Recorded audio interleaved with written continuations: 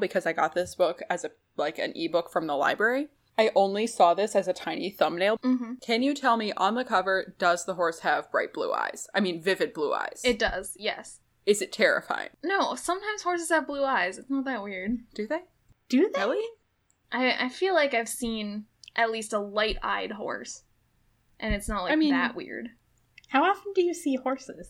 I mean, not that often as an adult, but I am coming to terms with the fact that I was a horse girl, so, some amount of times as a child. This is knowledge that I know and treasure about you, Abby. It's very good.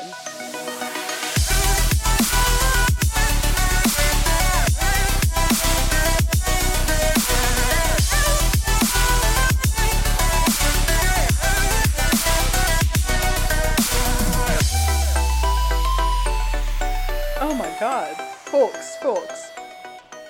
Horses do occasionally have blue eyes. Thank you. Oh man, I thought it was a fantasy thing this entire time that I was reading it. Excuse me, I know I just perpetuated this misconception, but it's not a horse, it's a companion. Oh. I mean, yeah, but it's a horse also. No, companions are to horses what angels are to angels men. are to humans. I found that description to be very useful description. I really felt like I understood. Good. Yeah, that's good. Yeah. I feel like as a kid I was not great at knowing that they weren't really just horses. I definitely thought of them as just a horse that's your friend. See, that's way better because I think all horses are my enemy and I hate them. And one time I went to Girl Scout horse camp and I thought it would be so great. And then I went there and I saw a horse and I was like, no, sucks. And then I refused to ride any of them and I just hung out for a week. Oh no. We really have the full range of horse emotions. The full range of horse emotions. Because my horse emotion is completely neutral. I don't care either way. Well, I'm glad that we've got, I was trying to consider that when I assembled this panel.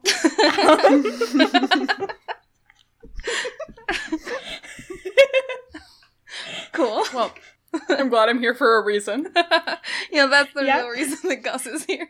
We needed someone who was neutral on horses. I thought, I know someone, and boy, are they ever neutral about horses. I'm always describing Gus to my friends, and I'm like, so neutral about horses. Can you believe it? Okay, now we have so much intro banter. Arguably far too much. Hello, and welcome to Valdemar Recall, the show where we reread the Mercedes Lackey books and yell about them, I guess. Grace came up with that great podcast name. I'm Abby, and my pronouns are she, her. Oh, I'm Grace, and my pronouns are she, her. I'm Gus, and my pronouns are they, them. Gus is also here. We made Gus come to this. Which, I'm glad to be here. I'm glad to be here with my friends who I love. Aww. It's great to hang out with you. But, also, I read 35% of this book. I'm on chapter 5. Yeah, so Gus, they will be providing color commentary. Yeah, I looked up some horse facts just for this reason. That's very exciting. Irrelevant. There are no horses in this book. They're all companions. Well, I didn't realize that because I didn't finish this book. I see. Yeah.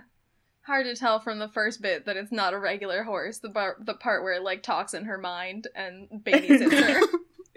It could be a regular horse that's just magic, in addition to being a horse. And it's not a regular horse. I mean, I guess you can argue, though, that it is still a horse. Right, if we're talking, on a genetic level or something. I mean, I bet that companions, if you could do DNA testing in this fantasy world, I bet they would have horse DNA. Maybe not. I don't know. Anyway. Do you want to do a podcast? Yeah. So, right, the structure of this episode is we're going to go through kind of our regular segments for reading a book, but very quickly, because we assume that most of you haven't read this book, and that's not really our primary goal here. And then we're going to have a potentially mildly spoilery section in, like, the back half of the episode that's going to be about discussing the genre of romantic fantasy and how it fits in with Tamara Pierce's books. Okay, so we can go into first adventure here. Our background with the Mercedes Lackey books varies widely, so we can give that, but let's also answer the question that we got a couple episodes back, asking to learn more about us and how our experiences intertwine with the Tamara Pierce books, what makes you read the books in a certain way, how the books influence your daily lives, and most importantly, what are your favorite animals? That's so many questions, oh my god. Just say, like, some stuff about you. Yeah, just introduction to you, and also what's your favorite animal. How about, Gus, you start, because mine will be the most, like, direct segue into talking about Mercedes Lackey. That is a very good point. Alright, so my experience with the Mercedes Lackey books actually goes back quite a ways, you know, as opposed to what Abby was saying. Thank you, Abby. When I was in 4th grade, my best friend, her mom's had a bunch of these books at their house, but they were, quote-unquote, too grown up for us to read because we were in 4th grade. So my impression of these books for years and years and years was just that they were books that were too old for me and that polyamorous queer women read. And that has not been disproven by this book. No, and nor will it be. Nor will it be. I read some summaries on the internet. Okay, and your sort of background in general and with Tamara Pierce? Yeah, with the Tamara Pierce books? Oh, the really important thing that we need to get out on the air of this episode is that we are all from Minneapolis. We are the Minneapolis crew. Not the whole podcast, this delegation. We're the Minneapolis delegation. Minneapolis podcast. We can fit in, let's try to fit in as many Minneapolis, like, Easter eggs as possible. Okay. Cool. What's my deal? Alright. Probably most of what my, like, lens is that I read a lot of queer science fiction and fantasy, and I read very little else. I have grown up, like, reading a lot and considering myself to be a reader, but really, I just read a bunch of gay stuff. What were some of the other questions? What's your favorite animal? What's my favorite animal? My favorite animal is cats. Cats are the best. I love them. They're my friends. My favorite animal is my cat, Kaz. He's adorable. We named him after Kazul from Dealing with Dragons. If you've read Dealing with Dragons, you know it's, like, the best book in the world. That's true. This is going to be a very homogenous episode because I'm a little... Well, Grace, I don't know what your favorite animal is, but I do know that you own a cat that you love very much. I do. Yeah. Oh. I should say I'm one of the very few people who never studied linguistics. Oh, yes. That's also part of my background. One of 2 on this podcast. Yeah, so I mean, I guess, Grace, do you want to go? All right, I'm going to do about me first. So I'm Grace. I said that part already, but I'm the babyest Total Recall podcaster because I'm still doing my undergrad in linguistics. And my favorite animal is cats, specifically my cat Fig, who lives with me here in Minneapolis. I'm also the only part of the Minneapolis contingent that lives in Minneapolis. That's true, and it's upsetting. A real accolade for me. Because everyone who has ever lived in Minneapolis just wants to live here. Again, I assume. I mean, based off our N of 2, I think accurate. Yeah, but what else about me? I read a lot of speculative fiction, so I'm, like, always really happy to talk about that. I would say, like, I especially like magical realism as, like, a personal fave. Yeah, I feel like in general your reading tastes are a little bit more like literary fiction than the rest of this podcast. Mm-hmm. Sure. Yeah, I read quite a bit of literary fiction, or, like, contemporary fiction. I also really like fantasy. So I will neatly go into talking about Mercedes Lackey by spending this long talking about how I'm going to talk about it now. I have felt really shut out of fantasy and science fiction for a long time because I don't like the kind of fantasy and science fiction that I think gets a lot of attention, which is like super hard sci-fi or hard fantasy where it's like literally one of my best friends reads them all the time. We just went on a road trip together. She brought a phone book on this road trip, you guys. She reads like Brandon Sanderson. It's not my deal. And so for a long time I felt like I was like somehow like not dedicated enough or smart enough to like get fantasy or enjoy fantasy, and I was sad because when I was a kid that was my brand. It was like my favorite thing, and in particular Tamora Pierce, as I've talked about, was like a real signpost for me of like this is what I enjoy. And so then when I grew up and I was like, I guess I just don't like grown-up fantasy because I couldn't find anything I enjoyed, and I didn't want to read those other books, and there's nothing wrong with them if that's what you enjoy, but it's not what I enjoy. And then my friend Abby, you guys might know her.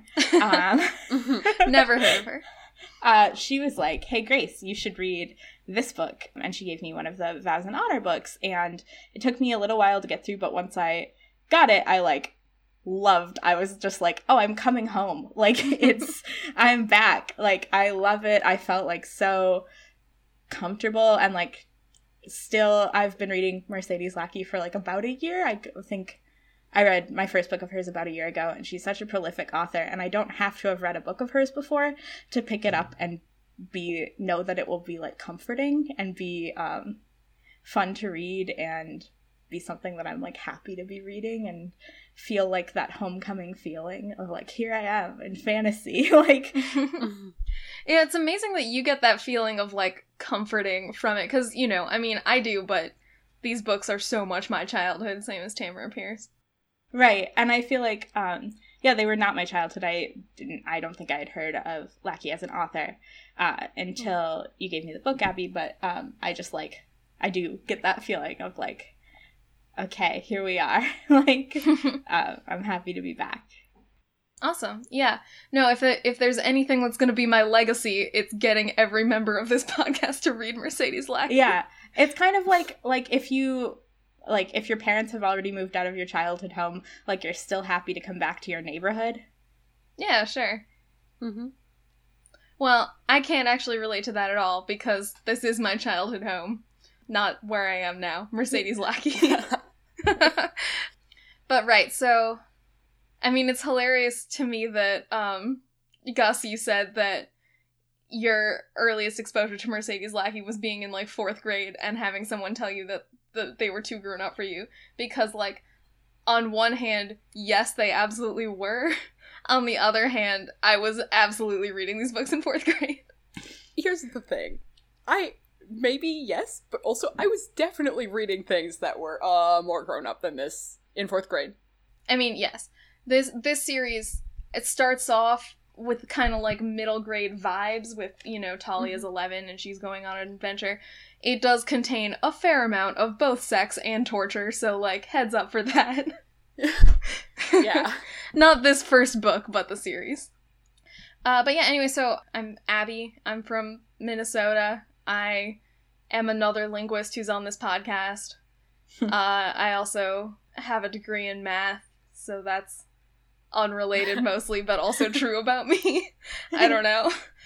I'm kind of maybe on the opposite end of the spectrum from Grace in that I'm a real kind of sci-fi person, I think. I mean, I read a lot of stuff, but, you know, throughout my childhood, I read a lot of this kind of thing. Tamora Pierce. I loved Mercedes Lackey so much as a kid and as an adult. But, you know, I also read, like, you know, Isaac Asimov, Heinlein, Arthur C. Clarke. Heinlein's, like, real bad, you guys. Do not read Robert Heinlein. He's, like, you know, very sexist and racist, and also I don't think his books are very good, so just steer clear. I mean, sometimes they're okay, but, like, it's not worth it.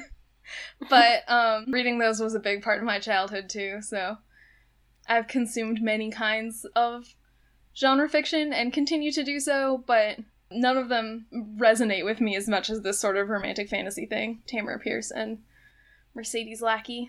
They're just good worlds to hang out in, I feel like, in comparison to so much of speculative fiction. Shout out to my aunt and cousin for giving me Arrows of the Queen when I was like 9. That's good. Adulting, probably. Okay, so, Gus, I assume that you would not like to do a plot summary of this book? I could summarize the first third of this book. Okay, go for it. Do that. Go! Okay, Talia is 13. She lives in a very abusive society. They try to marry her off to somebody, and then she runs away, and then a companion who is a magic horse finds her. So I'm going to say magic horse. Don't tweet at me. Tweet at them. And takes her to the magic school, which is in the capital, and then she meets the queen, who is also a herald. There are heralds. And she wants to be a herald, and if you're a herald, you have a companion magic horse. And she also meets the queen's daughter, who is very spoiled. Makes a lot of sense. So we can briefly talk about... Mercedes Lackey is an incredibly prolific author, which I'm sure we'll talk about. But a bunch of her books are in this same universe, the Valdemar universe. Abby says Voldemar. No, I don't say Voldemort. Like, I don't say it like it's Voldemort. Whatever. We don't believe in standardized pronunciations That's in true. this podcast. But this universe, the central conceit is basically that the justice system of the universe... So not in this universe, just in this kingdom, Valdemar. Yes, in the kingdom. Oh, right, because there are books in the neighboring kingdoms. So there's, like, these magical horses / horse angels that go out and pick children, or sometimes adults. Yes, they pick, like, worthy people who they telepathically soul bond with. And then they bring them back and they get trained in a school, and then they learn to be, like, much like a knight, you know? They rove the kingdom, they dispense justice, and things like that. So it's a good mix of things that are much like the things that happen in Alana, where it's like a school book, but there's other fantasy elements. Right. Yeah, like Gus said, Talia gets chosen by a companion, so she starts training to become a herald, and she does, you know, various classes, and she also, she's special, even more special than other people who get horse soul bonds, in that she is the queen's own herald, so that means she's like, much like the king's champion, almost, in that she's like a special herald who's close to the monarch. Except she's, like, destined to be, as opposed to, like... Yeah, she's not just picked. She's picked by the horse, not by the queen. She's not just chosen, she's capital C chosen. Yes, correct. Yes. The most magic horse picks her. Yeah. So, right, she's training to become a herald, and she's also, like, she's gaining friends, and she's gaining a relationship with the queen, and she's also trying to despoil the heir in the hopes that the queen's daughter will be able to be chosen by a companion and will thus be able to succeed her on the throne. And also she, like, struggles with imposter syndrome and shyness and bullying and stuff. But ultimately, she succeeds. Good summary. Cool. Good teamwork. Yeah, so that's what's up. I mean, it is very much like, Alana-y. I think that this is just something that middle grade, young adult audiences especially, but also just everyone, like, really goes wild for, is these, you know, fantasy or genre book settings where it's like, it's a magic world, but there's, like, rules to it, and you get, you know, separated into the group that you are, and then you, like, wear a color based on that. That's true, because there are houses at this school, but they're not. They're, like, it's like a trade school. There's vocations. They're on different tracks, yeah. Yeah, so, right, there's the heralds, and then there are bards who wear red, and healers who wear green, and then miscellaneous people who wear blue. The Hufflepuffs, you might say. Except for that, they're all the bullies. Except they're the bullies and they're mean, yeah. Hufflepuffs are never bullies. Yeah, but there are a lot of things that... Just gonna let that statement go unchallenged, I guess. I agree. What about Zachariah Smith? He was kind of an asshole. Oh, or Ernie Macmillan, kind of a jerk. No, he was just a jerk. He wasn't a bully. Should we expose how deeply we all know the Harry Potter books?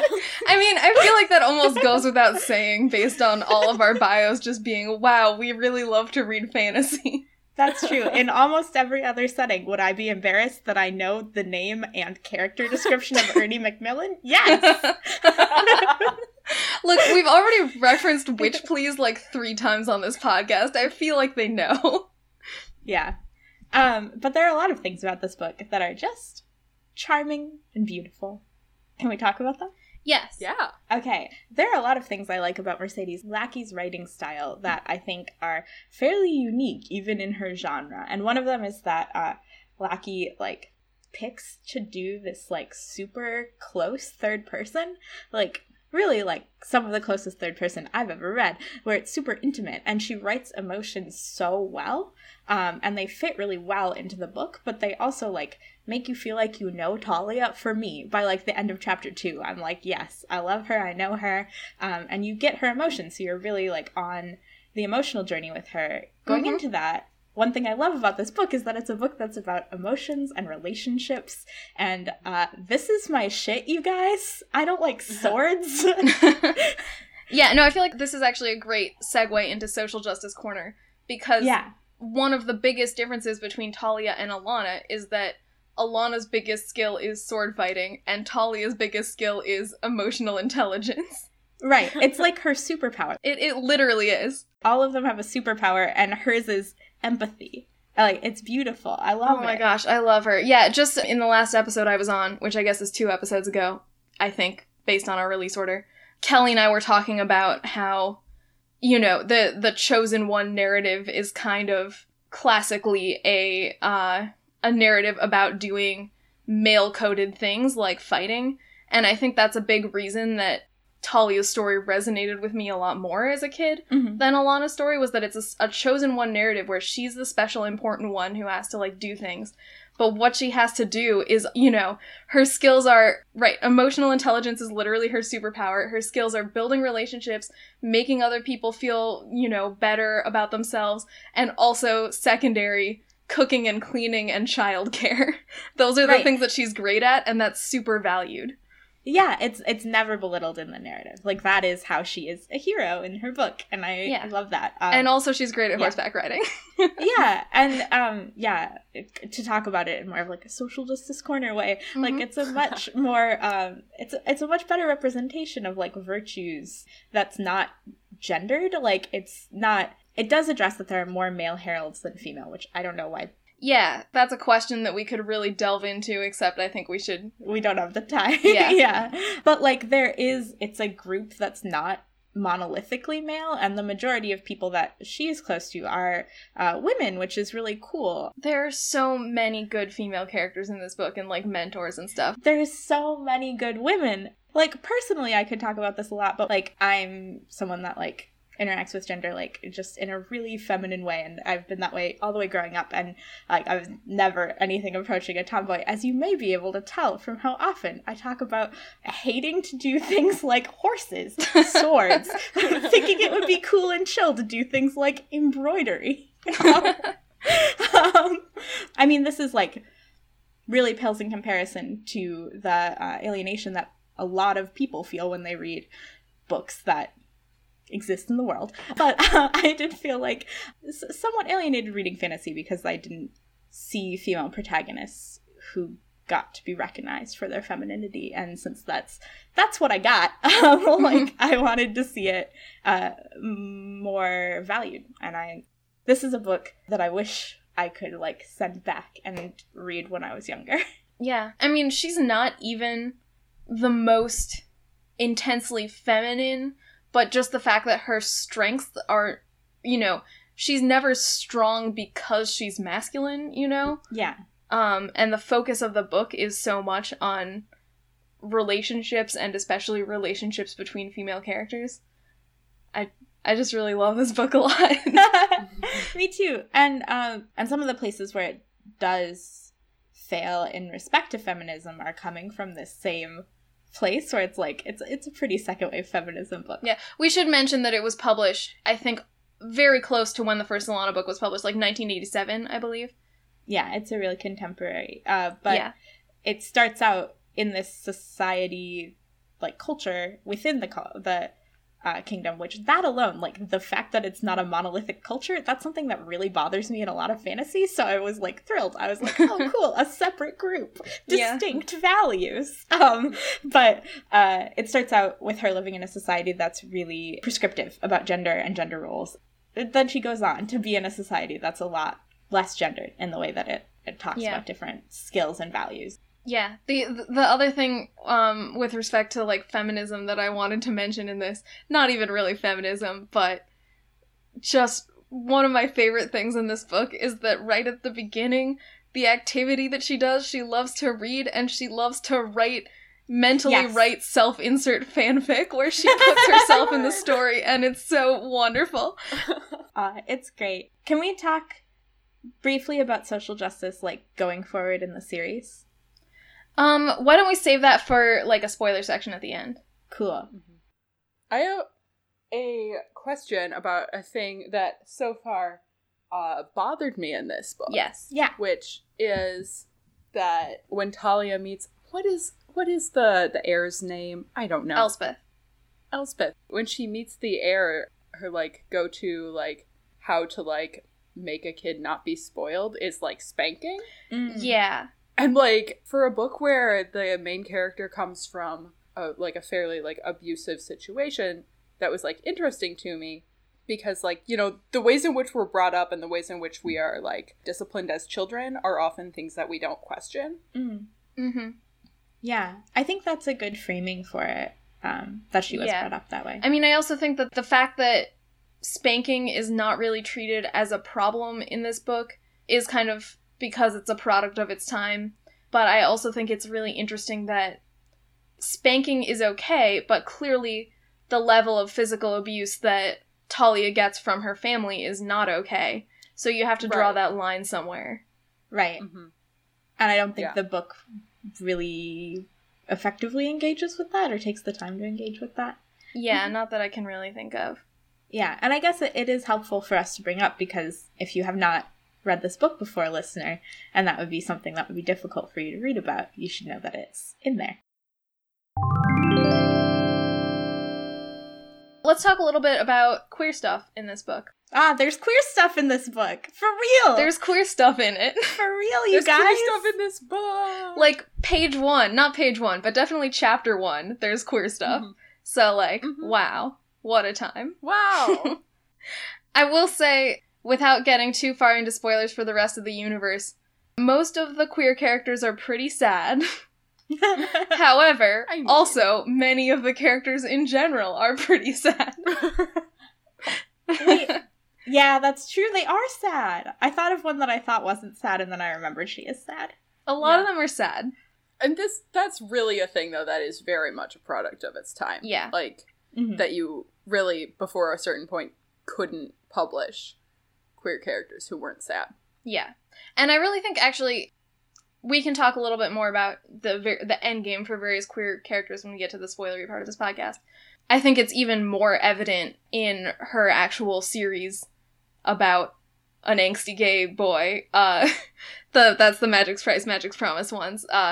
It's even more evident that, like, it's hard to have a queer relationship end happily in this time period. Are you saying writing time period or fictional? I mean the time that she was writing them in. Okay. Yeah. Obviously, in this fantasy land, queer relationships can end however. But the way they do end is sad. Oh, the other thing that I did want to mention that's just sort of vaguely related to queer is... Sorry, can't swear. Queer stuff is that thing that's, you know, not queer, but that just warmed my heart as sort of in relation to queer narratives is how much Talia's story is. Her family is abusive and they don't understand her, so she leaves and she finds this wonderful new family of people who do understand her and love her and care about her. And that's great. I love it. That's my favorite kind of story. It's a really good kind of story. It's my favorite kind of story, too. Okay, right. I have two more things to say just really quickly. One is Talia is a commoner protagonist, unlike Alana, which is interesting, but we'll see more of that in the future Tamara Pierce books that we talk about. And the other thing is that she does not really engage with race or imperialism issues at all that I can think of.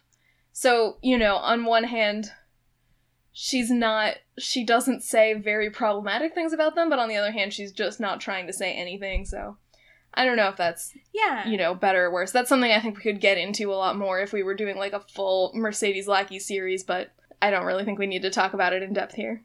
Right. And I will say, I have not been, like, the most vigilant for this in other books of hers that I've read, but she's not writing a racially homogenous society, and she does in the future have people from Valdemar interact with different countries, and there's some engagement with that. Right, and there's definitely different ethnicities and sort of, like, racism along those lines. Also, Vows and Honor does have a black protagonist, explicitly black, so that's cool. Although I also think that, if we were going to talk about that, I'm sure there's questionable race things that we could talk about a lot. Right, for sure. So, yeah, I would just say, like, based on only the book we've read, we don't have that much to talk about. But that doesn't mean that we're not willing to discuss it, I guess.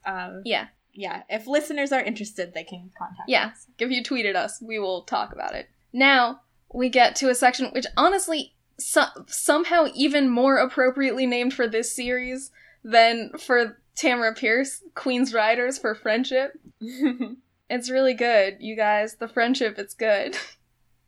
Yeah. I only barely got to the friendship part of this book, and I already love it.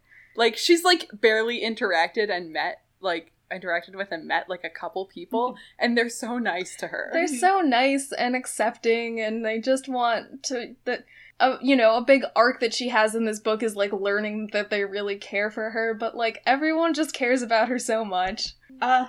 It's so wonderful. I guess, like, we could pull individual friendship moments, but it might take a long time and be not that relevant, but, like, in general, just, like, there are wonderful friendships. I really like Talia's friendship with Selene is, like, my favorite. It's really good. Because she's mentored by a woman, but then, like, as she grows up, they become such equals, and she's, like, a really trusted advisor and confidant, and then they kind of, like, become family very much. Yeah, I think a thing that in general is really, really strong in this series is female friendships that are, sort of mentorships or, like, friendships between teenagers and adult women and that kind of thing, which I think is, I really like good, like, modeling of friendship across generations. It's really nice. And she has a lot of that. Yes, definitely. Right, Selene and then Cheryl, and Cheryl's only a little bit older than her, but Karen and Karen's partner, whose name I don't really know how to pronounce. It starts with a Y. No guess. Ilsa? How's it spelled? Ylsa. Yeah, probably. Ylsa. Ilsa. I think in my head I thought Isla. Hey, Fantasy, could you have less Ys? Hey, Fantasy, could you chill out for a second with the names? Yeah, and then her friendship with Skiff, I also really like. I love Skiff so much. Yeah, it's just, like, a really beautiful friendship, and Mercedes Lackey does such cool things with not putting relationships in one box. Yeah. And also, like, having people communicate about their relationships, which is something that needs to be modeled, like, 110% more, like, in the world. It's so good.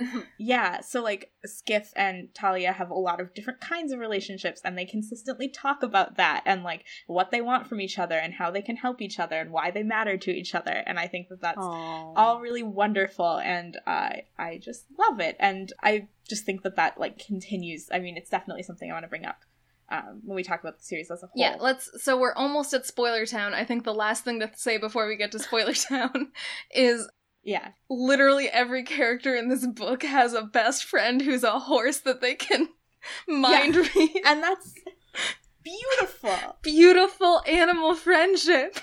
Don't you wish you had a telepathic horse that could just hang out with you? I want that, and I don't even like horses. I'm the horse dislike representative.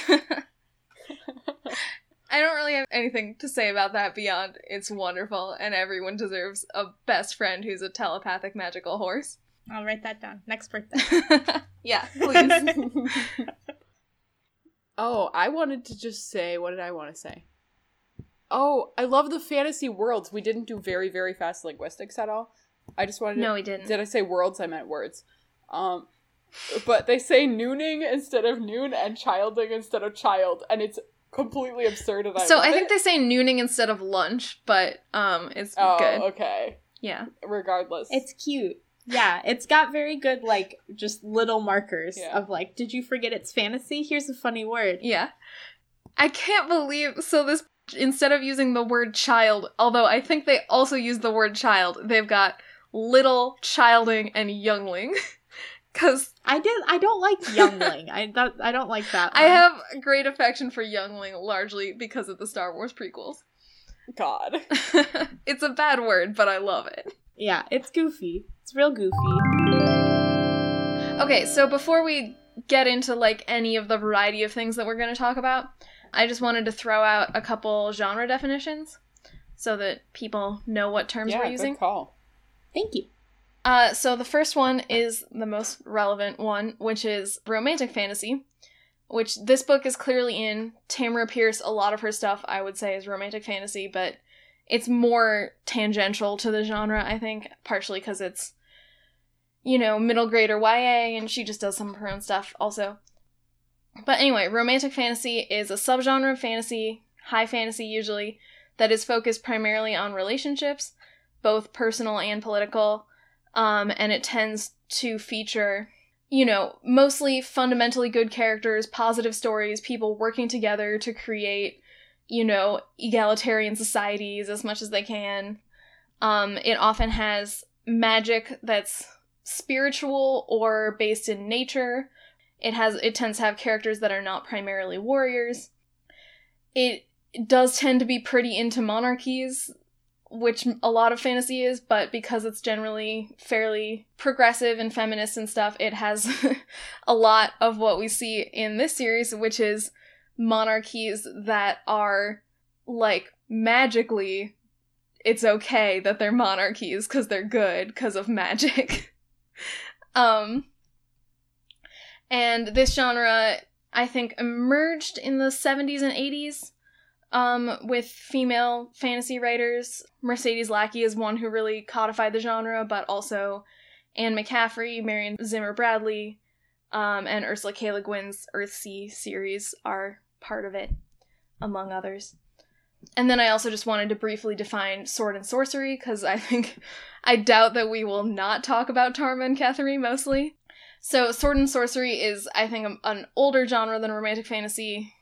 The term was coined in 1961, but it's a pretty old type of fantasy, which is, I mean, it's kind of like the classic D&D story of you've got your, like, little adventuring party, and they go around having adventures that are fairly low stakes, but often personally important for the characters. It's more action-y. I don't really have that much else to say about that one. It's a broader genre, but I think it's notable because a lot of romantic fantasy people also wrote in this genre. Notably, Mercedes Lackey had Vows and Honor, as we've already referenced several times, because we're not great at sticking to one thing. But also, Marion Zimmer Bradley did the Sword and Sorceress anthologies, which are notable for being feminist sword and sorcery. So yeah, those are what those terms mean. Are we ready? Yeah. For Spoiler Town. Are you ready, kids? Yeah. So there'll be some music, and then afterwards, it'll be a section which I guess, for the most part, Spoiler Town is going to be very mild spoilers for various Mercedes Lackey and almost zero spoilers for Tamara Pierce.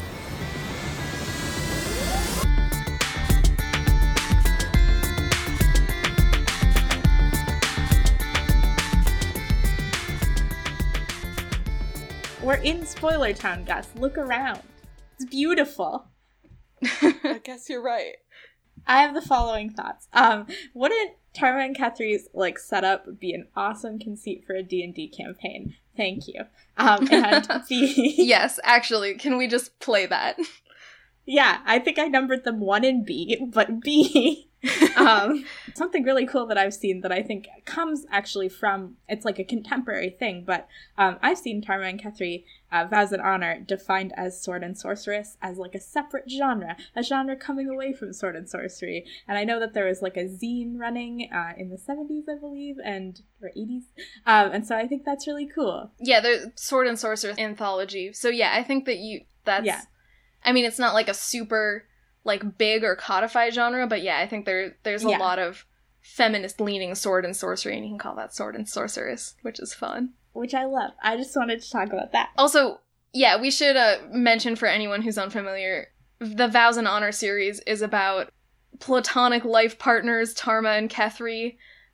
Tarma is a black woman who's very good at swords and horses, and then Kethri is a woman who is a sorceress of some kind, and she has a sword that it's a magic sword that it forces her to help out women in need.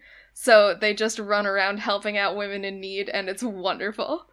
I need to read those books. They're really wonderful. good. There's also a magic wolf that I'm disappointed didn't come into your summary. There is a magic wolf friend that they have. Oh my god. Yeah, and like, as is the convention in the sword and sorcery novels, or sword and sorceress, they are like super episodic, and they kind of just like go from one thing to another in these little like missions, and they are great, really fun reads. Oh my gosh, and there's also so much good found family content as they go on. It just fills my heart with joy.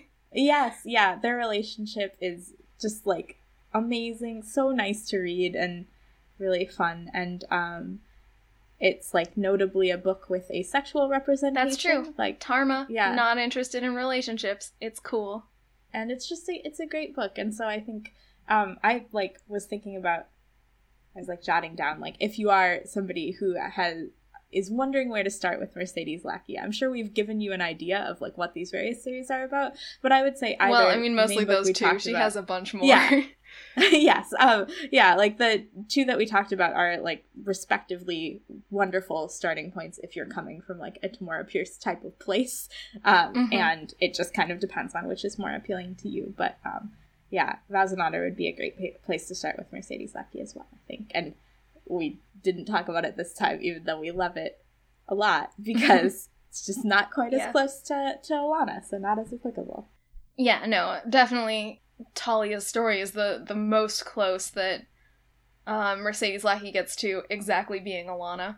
But right, I mean, I think the differences are really interesting when you're sort of trying to define what romantic fantasy is as a genre. Yeah. Because, you know, they're so similar in so many ways. They've got this, like, school story element, and it's about, you know, this misunderstood girl from the country who comes to the capital and befriends royalty and, you know, trains to be a cool person, and gets really good at it. But, yeah, like, the framework is identical. It's, like, so similar. But, right, I mean, Alana, as we've said, her primary skill is sword fighting, and also her primary goal is to go out into the world alone and have adventures and, you know, bring back treasure. And she does, over the course of her series, realize that she likes having friends around also. But it's a very different arc from Talia, whose really her main goal is to find friends, find a family, you know, build a strong relationship with the queen and the heir. Like, it's just very, very similar in sort of premise, but there are differences which make Talia's story distinctly more romantic fantasy, I think.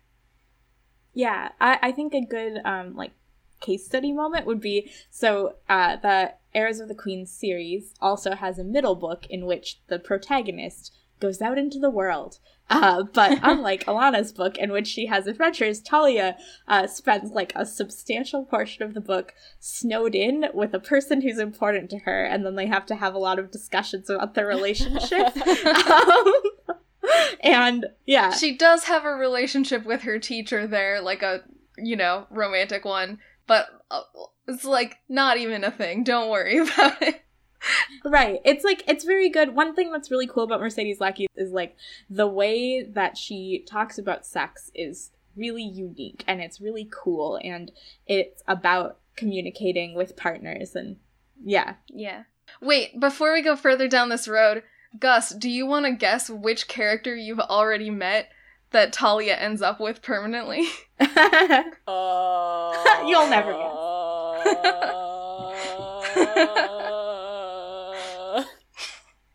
It's Dirk, the ugly herald she meets on the road at the beginning. Oh my god. I mean, it was pretty obvious because she definitely, like, said that he was ugly. She has, like, 3 romantic relationships, much like Alana. But exclusively consensual sex, unlike Alana. Thank you, Mercedes Lackey. Thank you so much, Mercedes Lackey, for all the consent that happens. Love that consent, love the communication. Yeah, her and Skiff is so much fun because, I mean, right, it's the same thing as the Alana-Liam relationship where, Yes, let's actually, like, explain them because it's so cute. Yeah, it's so cute and funny. So Talia and her friend Skiff are, you know, herald trainees together, and they sort of got some romantic vibes going on, so they decide to, like, act on that. And they keep trying to, like, find places and times to hook up, and they just keep failing because they're both really busy and tired, and they just fall asleep a lot. It's like college, you guys. It's like dating in college. It so much is. And so then they just decide, like, well, I guess this wasn't meant to be, but we're still best friends forever. I love it! Yeah, it's really cute. It's extremely cute. Because they communicate about their relationship, they both have agency. Like her second relationship, in chronologically, in the book is someone that she, like, her teacher, but they're close in age and they have, I would say, like, a fairly equal footing relationship. Mm-hmm. And on their time in the road, they basically, like, have sex together because it's, like, a valuable form of intimacy for them, and it, like, makes them feel, like, connected and they enjoy it, and, like, that is how it is talked about in the book. They, like, talk about how they don't have romantic feelings for each other, and it's just, like, there's communication. Like, it's not, like, sex and romance, like, always together, and then, like, combining that with Mercedes Lackey, like, writing a character who is asexual and, like... Although, as long as we're, like, bringing that up, I should point out that Tarma is not perfect asexual representation because her asexuality is connected to trauma and also many things. But we're not getting into that right now. Right. But, like, she just writes, like, sex and relationships in a way that is really deep and wide, like, very detailed, which is cool. Yeah, she writes so many different kinds of relationships. I mean, really, really deep, important friendships, and then, right, you know, Talia and Chris is a really close, intimate, platonic relationship with a sexual element, and then, you know, yeah, Talia and Skiff is, like, could have been romantic, ended up not being, and now they're just, like, family. Because they kept falling asleep.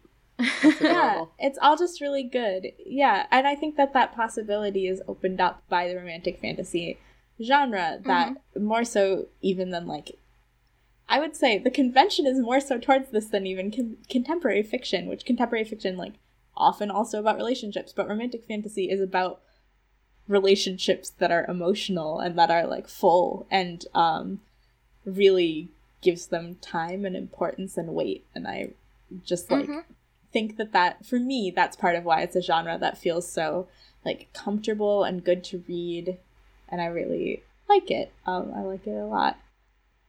Yeah, I mean, I also think it's comforting, partially because it's so, like, the basic mechanic of the universe is basically all of the characters have been chosen and thus deemed worthy by a magic horse, and thus we know that they are all good people, so, like, any problems they have are misunderstandings, and they can just work it out if they, like, communicate openly.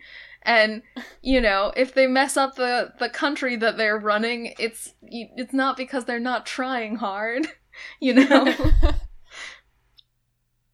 So right, even more than Tamara Pierce, it's just like, yeah, it's a monarchy, but you can trust that the people in charge are really good people. And, like, it's not realistic, but it's enjoyable to read. Yeah, like, the way the relationships are written remind me more of Tamara Pierce's Emmeline books, which we haven't talked about a lot, but where they have a lot of focus on relationship. I would say that those books are closer to like romantic fantasy genre. But if you have not read Lackey and have read Pierce, that can kind of be more of a signpost, I guess. Mm-hmm. Obviously, these are kids' books, but another thing that would fall pretty clearly in the romantic fantasy genre for me is the Dealing with Dragons series. Oh, absolutely, yes. Definitely. Yes, and I love those. Yeah. Just because, like, lots of, you know, good people, strong women, communicating, relationships are very central to it. Yeah. There are dragons who are excellent people. Yeah. Oh, I feel like another big thing in romantic fantasy is, like, intelligent dragons or, like, animal friends. Or animals. It's like the connection with nature thing. Yeah. Yeah, Abby, when you were pitching the Mercedes Lackey books to me like a year or two ago, Mm-hmm. you were talking about romantic fantasy and you were describing to me what that was, and you were like, it's a genre and it has magic horses. And I was like, oh, I understand what you mean now. So, like, Look, that's what it is. Yeah, Absolutely. it is what it is. Absolutely. There's the definition. That's all you need. I have heard someone actually describe romantic fantasy as, you know, a quote-unquote grown-up version of fairy tales that appeal to little girls. Yeah. Where, Yeah. you know, there's wise queens and enchanted forests and very special magical horses who are your friends. As far as romantic fantasy goes, and also related to Tamara Pierce books, what this book really reminded me of reading it was, obviously, you know, there's parallels to the Alana story, but it really reminded me of the Kell books. Yeah. There are also, of course, a lot of parallels between Alana and Kell. Okay. No, okay. but Kell is better, and Talia is also better. So. We should have had someone who likes Alana on this episode. Look, I love Alana. I really do. No, I mean, I do love her, just not as much as Kell. But I mean, like, I know we haven't read the Kell books yet, so I'll be very vague. But, like, I think there's a lot more of a focus on, like, I feel like there's more of a focus on, like, specific friendships and, like, the building of friendships in those books. I mean, I do think that Kell has more of, like, you know, she's a community builder, so she does have much more than Alana is. So I think there are strong connections there between her and Talia. But she's not a chosen one. Yeah. And, that's true. Right, That's like true. you said, Talia is capital C chosen. Right, and Kell is more of, like, a romantic fantasy protagonist, but I don't know if her, like, setup is as much of a romantic fantasy setup. Right. Yeah, partially because Tortall is actually a much more sort of pragmatic world, just in general. You know, I mean, we know that Tortall is kind of an empire and has at many times in the past, and arguably the present, had, you know, extremely imperfect and maybe just bad monarchs. Yeah. Sorry, this is a little off topic, and I'm not sure if it's, like, concretely the best place to bring it up, but I also wanted to touch on, like, I think it's a hallmark of the romantic fantasy genre that you get to read about a lot of a timeline. You get to, like, get to know people. You can pick them back up later in their life. They come in other people's stories. So, yeah. You know, I think this may be less of, like, a romantic fantasy genre thing, or even, like, a fantasy world-building genre thing, and more just, like, a Mercedes Lackey has written a ton of books thing. Because she's written a ton of books. She really has. Now that we're in Spoiler Town, our favorite destination, the Last Herald Mage. The gays are really sad, you guys. They're so sad. I looked up spoilers for the gays. Which gays did you look up spoilers for? All the gays? I don't know their names. No, not all of them. Oh, Is okay. are you positing that there would be a Wikipedia page entitled, like, Yeah, come on, like, Abby. sad gays in Mercedes Lackey? I looked on the, like, Mercedes Mercedes Mercedes Wacky. Wacky. That I do think is wrong. I was trying to say the Mercedes Lackey wiki. It's a little tricky. Forgive me. I was looking on, like, the wiki, you know, the fandom wiki. Mm-hmm. And I was looking at the page for, like, the in-universe version of, like, True Love or whatever. Yeah. Oh, yeah. They have, like, life bonds. Life bonds, that's the one. So I got some spoilers for, like, there's, like, a woman who dies, but then her partner has a different life bond. Yeah. That's actually in this book. Okay, yeah, so I got some info about Yeah. that. Oh, it's sad. My favorite thing about that is actually that they yes, it's really sad that she dies. But then you do sort of get a happy ending for the 2 surviving lesbians. That's true. Yeah. And they mention in the context, I don't know if there's any actual canon polyamory in this universe. I wouldn't be surprised, but I haven't encountered it. But they do mention, in connection to Cheryl and Karen and Ilsa, that there is the possibility of 3-way life bonds. So, just generally into that. Yeah, so like I said, this is the like author that if you are a polyamorous queer woman, you apparently read and own all of her books and keep in your house. And then when your 4th grade child brings friends over, you're like, well, they might be a little bit too old for you, but... Even though their covers are, I'm sure, very beautiful and enticing to a 4th grader. They are. Yeah, they do very much. I guess this is just like a hallmark of being from before YA, but like the YA distinction, but they look like kids' books. They are books that you want to have a real conversation with a kid if you're going to have them read. Probably, yeah. I think kids should read them. I mean, partially it is just what fantasy covers look like. Lowbrow fantasy, you know? I mean, that's a horrible term to use, but, you know, fantasy that people think of as trashy literature, even though it's great and wonderful. The covers look like this. Yes. Another good thing about Mercedes Lackey is that all her books are mass market paperbacks, so they fit, or have been published a lot as mass market paperbacks, so they both fit in my smallest purse. Appreciate that. And also are really easy to find super cheap at thrift stores. And also, like, really, you can't go wrong with Mercedes Lackey. So, like, if you just are, like, another option for, I want to start Mercedes Lackey is, like, go to a Savers. Are those regional? I don't know. Go to a thrift store, a Goodwill, if you will, and just buy a book that says Mercedes Lackey on it. This is my whole idea for you. That was very much my strategy as a kid, was like, I mean, usually any given bookstore or whatever would only, you know, have, at any given time, a couple of them, and it would be random ones, but I would just buy them. And then I actually ended up, you know, I've been reading these since I was a kid, so I would have had time to read, like, a lot of them. But really, I just, like, there's like a dozen that I really like, and I just reread those ones over and over again. Are these still books that you'll reread, Abby? Yeah, they are. Not as regularly, but yeah, definitely. But again, it kind of tends to be just rereading the ones that I liked, partially because as a kid, I started with the Talia books, and then I also got into Vows and Honor, which I love very much. But then I only really wanted to read things that were, like, directly relating to those ones. So I was like, you know, the Storm whatever ones that are about, like, the next generation of religious leaders in Kars, those are far too far removed for me to, like, care about them. I want magic horses, or failing that, I want platonic women friendships going around doing sword and sorcery stuff.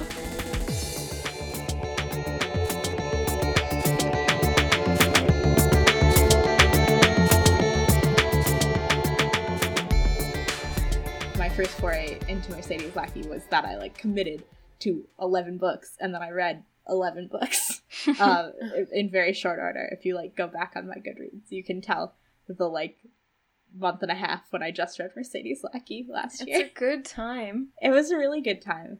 I think I, like, bothered you a lot because I just wanted to tell you about all of them. You did, but that's good, because I've gone so long in my life without having, like, a Mercedes Lackey friend. Yeah. I have a very strong memory of, like, I don't know, it must have been when I was quite little, but I was playing with and she really wanted to play, like, that we had daemons, I guess, from the Golden Compass, and I really wanted to have a companion.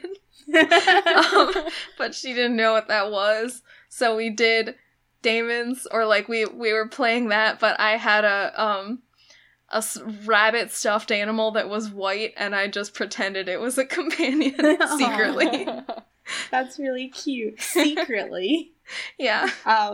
Wow, you had a whole second game of pretend. Second layer of game. Only you knew what was going on. Yeah, like, yeah. So I bothered you a lot, but positively, just being like, hey. It was great. Everyone, also, like, listeners of this podcast, should... Please bother us. Yeah, please bother us. Read these books and then tweet at us about how great they are. Yeah, because they're just so wonderful, and I hope that we've conveyed that as we very Yes, ramblingly I think talked we about them for a long time. Probably have. That's like most of what we said is just that we love these books.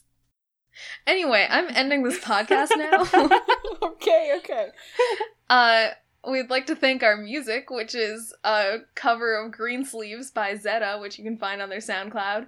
You can get in touch with us at Tortal Recall on all the social media. We've previously said that you can tweet at us about the Mercedes Lackey books. Yes. You can also email us about the Mercedes Lackey books. We would love that. Because I know not everyone has a Twitter. That's true, like me. Or you can send us a Tumblr ask, which is also tortalrecall.tumblr.com, tortalrecall@gmail.com, tortalrecall.com, at tortalrecall on Twitter. I think that's all of them. Hey, Gus. Yeah. Are you going to read some more Mercedes Lackey? I think so. I'm really excited about it. I'm really excited for you to read them also. You should rate and review us on iTunes. Some people have done that. Thank you to those people. They have names and monikers and handles they've attached to themselves. Well, sometimes not. We've got 23 ratings, but only a few reviews. So if you would like to review us, that would be really nice. Oh, please review us. That would be nice. Yeah, it doesn't have to be long. You can just say something. You can just say how we're your favorite podcast. We're not reading a list of names this time because it's a bonus episode and because these are going up pretty close together. So we'll be reading names of people who have interacted with us and thanking you on the next podcast, which is going to be coming up probably a week from when this one is released. Yep. And that is, we're going to be reading and talking about Wild Magic. And that will be me, Gus, as well as Kelly, Shelby, and Amy. Yeah, it's going to be all new, all different. Not really, because you'll be there, but Amy's going to be there. But Amy's new to the book, and then Shelby and Kelly are new to doing book episodes of the podcast. Yeah, it's going to be wild and magical. I hate it. I hate Folks, you. I'm really excited for the Dane books. I am really excited for the Dane books. Me too. It's going to be a good time. Yeah. Cool. Let's stop this podcast now, please, God. Alright. But for us to do that, someone has to say the sign off. Alright. Until next time, see ya, Valdemacaroni. God, that's the worst thing I've ever heard. Oh my god. I hate it.